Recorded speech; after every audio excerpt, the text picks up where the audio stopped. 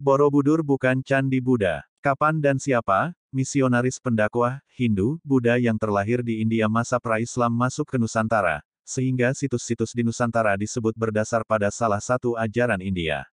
Bahwa benar Hindu, Buddha berasal dari India dan tidak benar situs-situs di Nusantara Indonesia berdasar Hindu, Buddha, sejatinya yang tergambar di situs-situs itulah, ajaran, yang mendasari lahirnya Hindu, Buddha dan Jaina di India. Fahami ini. Fuana Cakapala kini terpublikasi bernama Borobudur. Ada 160 panel pada relief dasar Borobudur yang kini tidak diekspos bahasa dan ajaran yang mendasarinya asli ajaran leluhur kita, bukan dari India. 12 kata, Sevarga, bukan, Nirvana, Nibbana, dan kata yang lainnya adalah Kusala Dharma Baijana dan Mahecakya ini membuktikan bahwa di tanah inilah ajaran, Dharma original, berawal dan berasal kini tersimpan sempurna di Bali. Di masa lalu dibawa leluhur kita kaum, Caka, Saka, Cakya, Arya keluar Nusantara Indonesia. Raffles, menamakan bangunan megah ini dengan nama Bore ditambah kata Budur, dengan anggapan di dekat situs ada desa, Bore, faktanya tidak ada desa yang namanya Bore. Budur, bahasa Jawa diartikan, purba. Arti Budur, bidur bahasa Jawa itu, bisul. Johannes Gisbertus Kasparis, filolog Belanda menulis dalam disertasinya 1954 memperkirakan pembangunannya sekitar tahun 824 M. Ini, perkiraan, bukan hasil kesimpulan berdasar penelitian ilmiah akademis. Kitab-kitab yang katanya mendasari desain rancang bangunan ini adalah Silpa Sastra dan Vastu Sastra dari India. Faktanya, semua kitab-kitab itu baru ada pada abad 5 M. Bangunan megah ini sudah ada sebelumnya. Relief dasarnya yang tidak diekspos, terpublikasi dengan penamaan Karmawibangga, ini menggunakan tafsir dari naskah Mahakarmawibangga, namun tidak sepenuhnya mengikuti naskah itu. Bernet Kempers 1970 banding 151 dan 1976. Borobudur, terpublikasi berdasar Mahayana, India, benarkah?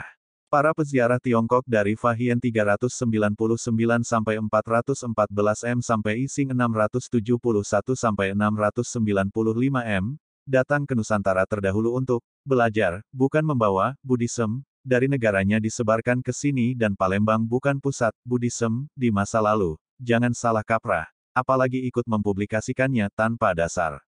Penggalian yang paling penting oleh para sarjana Buddhis Indonesia adalah konsep ketuhanan dalam Buddhism yang diadopsi dari berbagai penelitian teks-teks kuno dalam buku Sang Hyang Kamahayanikan, ajaran leluhur bangsa Indonesia yaitu konsep Hyang Widitunggal, dan atas dasar salah satu inilah negara memasukkan Buddha menjadi salah satu agama resmi negara.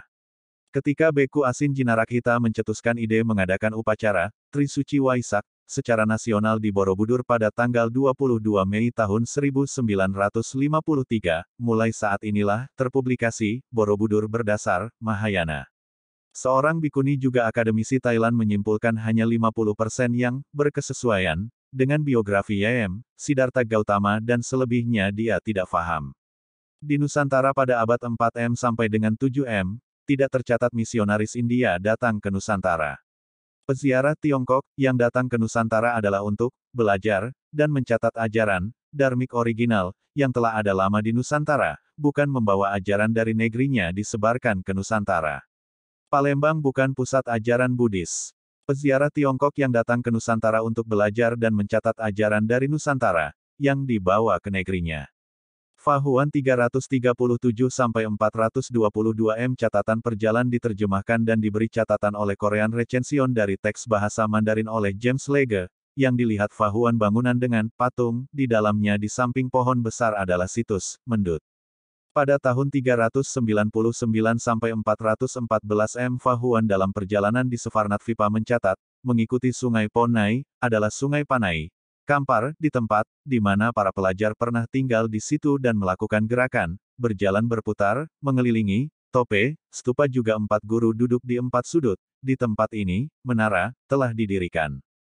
Pradaksina, Prasawiya, Tawaf di, Muara Takus. Sung Yun 518-521 M mencatat adanya kekuasaan yang disebutnya, Aka Kesatrapas. Dari identifikasi koin diduga telah ada sekitar tahun 225 M dengan gambar tope atau stupa Muara Takus. Pada tahun 602–664 M, Hyun Sang mencatat apa yang dilihatnya di Svarnadvipa. Di sampingnya ada stupa yang dibangun oleh raja, sekitar 200 kaki tingginya. Di dekat ini ada tanda di mana Tathagata berjalan ke sana kemari. Huining 664–667 M melakukan perjalanannya selama 3 tahun di Pulau Jawa untuk menerjemahkan sebuah sutra tentang pemahaman kehidupan setelah kematian. Di Nusantara ini bernama Sevarga. Penterjemahan dibantu seorang pakar Jawa yang bernama Jenana Badra. Sevarga bukan nirvana. Ising atau Yijing, tahun 671–695 M. Pengelana asal Tiongkok yang datang ke Nusantara 3 kali berangkat dari Guangzhou berlayar 20 hari selama 10 tahun di Sriwijaya 685–695 M. Ia tinggal selama 6 bulan di Sriwijaya, 2 bulan di Malayu untuk belajar. Di Svarnadvipa Nusantara pada masa yang lebih tua lagi, jauh sebelum zaman Veda 6500 SM telah ada ajaran yang dianut yaitu Dharma, ajaran asli Nusantara kaum Saka nenek moyang kita. Disinilah sumber awal ajaran Dharmik original, kemudian pada era setelahnya tercatat para tokoh pelopornya. Krijanayasa abad 6 Masehi. Mereka putra Nusantara pelopor, Dharmik original, yang landmark di Muotakui, kini terpublikasi, Muaratakus, adalah pusat peradaban maju sebelum 78 Masehi yang membangun situs-situs di Nusantara juga Nalada di Bihar India di kemudian hari bernama Sriwijaya dengan tokohnya Shailendra. Hinduisme adalah peleburan atau sintesis dari berbagai tradisi dan kebudayaan di India. Sintesis muncul sekitar 500–200 SM di India, dengan pangkal yang beragam dan tanpa tokoh pendiri tumbuh berdampingan dengan Buddhisme hingga abad ke-8. Dari India Utara, sintesis Hindu, ini tersebar ke selatan. Akhir abad ke-18, Hindu menjadi istilah padanan bagi orang India yang bukan Muslim, bukan Sikh, bukan Jaina, bukan Kristen, bukan Buddha, mencakup berbagai penganut dan pelaksana kepercayaan tradisional yang berbeda-beda. Artinya, istilah Hindu itu sebagai antonim terhadap keyakinan lain, kemudian kata Hindu dengan tambahan akhiran isme ditambahkan sekitar tahun 1830-an untuk merujuk pada kebudayaan dan agama. Istilah tersebut diterima oleh orang India sendiri dalam hal membangun jati diri bangsa untuk menentang kolonialisme. Hindu, sebagai tempat berhimpunnya aneka tradisi yang koheren dan independen, didukung oleh sanskritisasi, abad ke-19 di bawah dominansi kolonialisme Barat serta Indologi.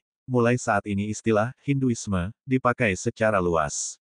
Singkatnya, di India sebelum abad 9 M, lahir satu ajaran formal bernama diakui di India juga untuk membedakan bukan dua agama yang lahir abad 5 SM Buddha, Jaina juga bukan Islam dengan berbasis pada Veda.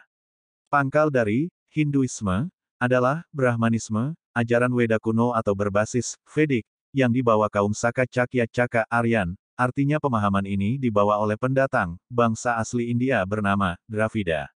Asal-usul agama di India dimulai masuknya bangsa Arya Cakya, Saka yang membawa perubahan yang sangat besar dalam tata kehidupan masyarakat India sejak 3102 SM sampai 1300 SM. Di bawah ini adalah putra Nusantara Indonesia terdahulu, tercatat setelah Veda dituliskan. Dharmadasa 700 sampai 620 SM. Dharmapala 670 sampai 580 SM. Sanjaya Belataputa 6 SM. Sariputra 568 sampai 484 SM. Svarnadvipa Dharmakirti 610 SM 520 SM, ada dua nama pada masa berbeda. Kumarila Batai 618 sampai 540 SM. Adi Sankara 569 sampai 537 SM. Krijanayasa, Dapuntahiyam 671 sampai 702 M. RC Markandeya, abad ke-9 M. Fahami sekali lagi mereka di atas bukan Hindu atau Buddha, tapi yang diajarkan mendasari lahirnya Hindu Buddha Jaina di India, setelah Veda dituliskan dan tokoh sebelum Veda dituliskan tidak tercatat. Bahwa Arya bukanlah penghuni pertama India dan peradaban Harappa, Dravida, ada jauh sebelum kedatangan mereka. Ini berarti bahwa bangsa Arya atau budaya Veda bukanlah sumber tunggal awal peradaban di India, bahwa sumbernya berasal dari tempat lain. Perubahan tersebut terjadi karena bangsa Arya melakukan integrasi kebudayaan dengan bangsa asli India, Dravida, dan selanjutnya integrasi ini melahirkan tiga agama India.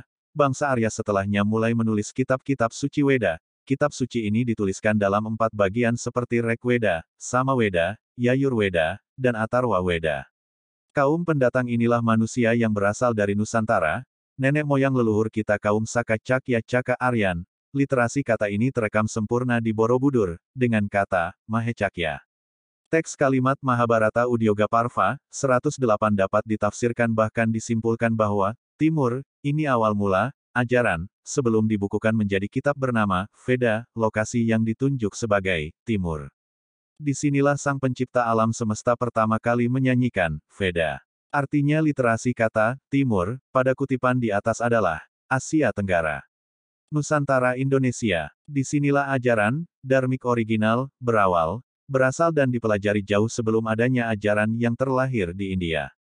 Jadi, pangkal dari Hinduisme adalah Brahmanisme, ajaran Weda kuno atau berbasis Vedic, yang dibawa kaum Saka Cakya Caka Aryan. Literasi teks kata Cakya tertera di relief dasar Borobudur, kini tidak dapat dilihat karena ditutup, bukan karena alasan teknis mau runtuh, dan setelahnya dipublikasikan ada relief porno. Caka adalah kaum leluhur Nusantara, tertulis pada relief dasar Fuana Cakapala Borobudur dengan teks literasi kata Mahecakya.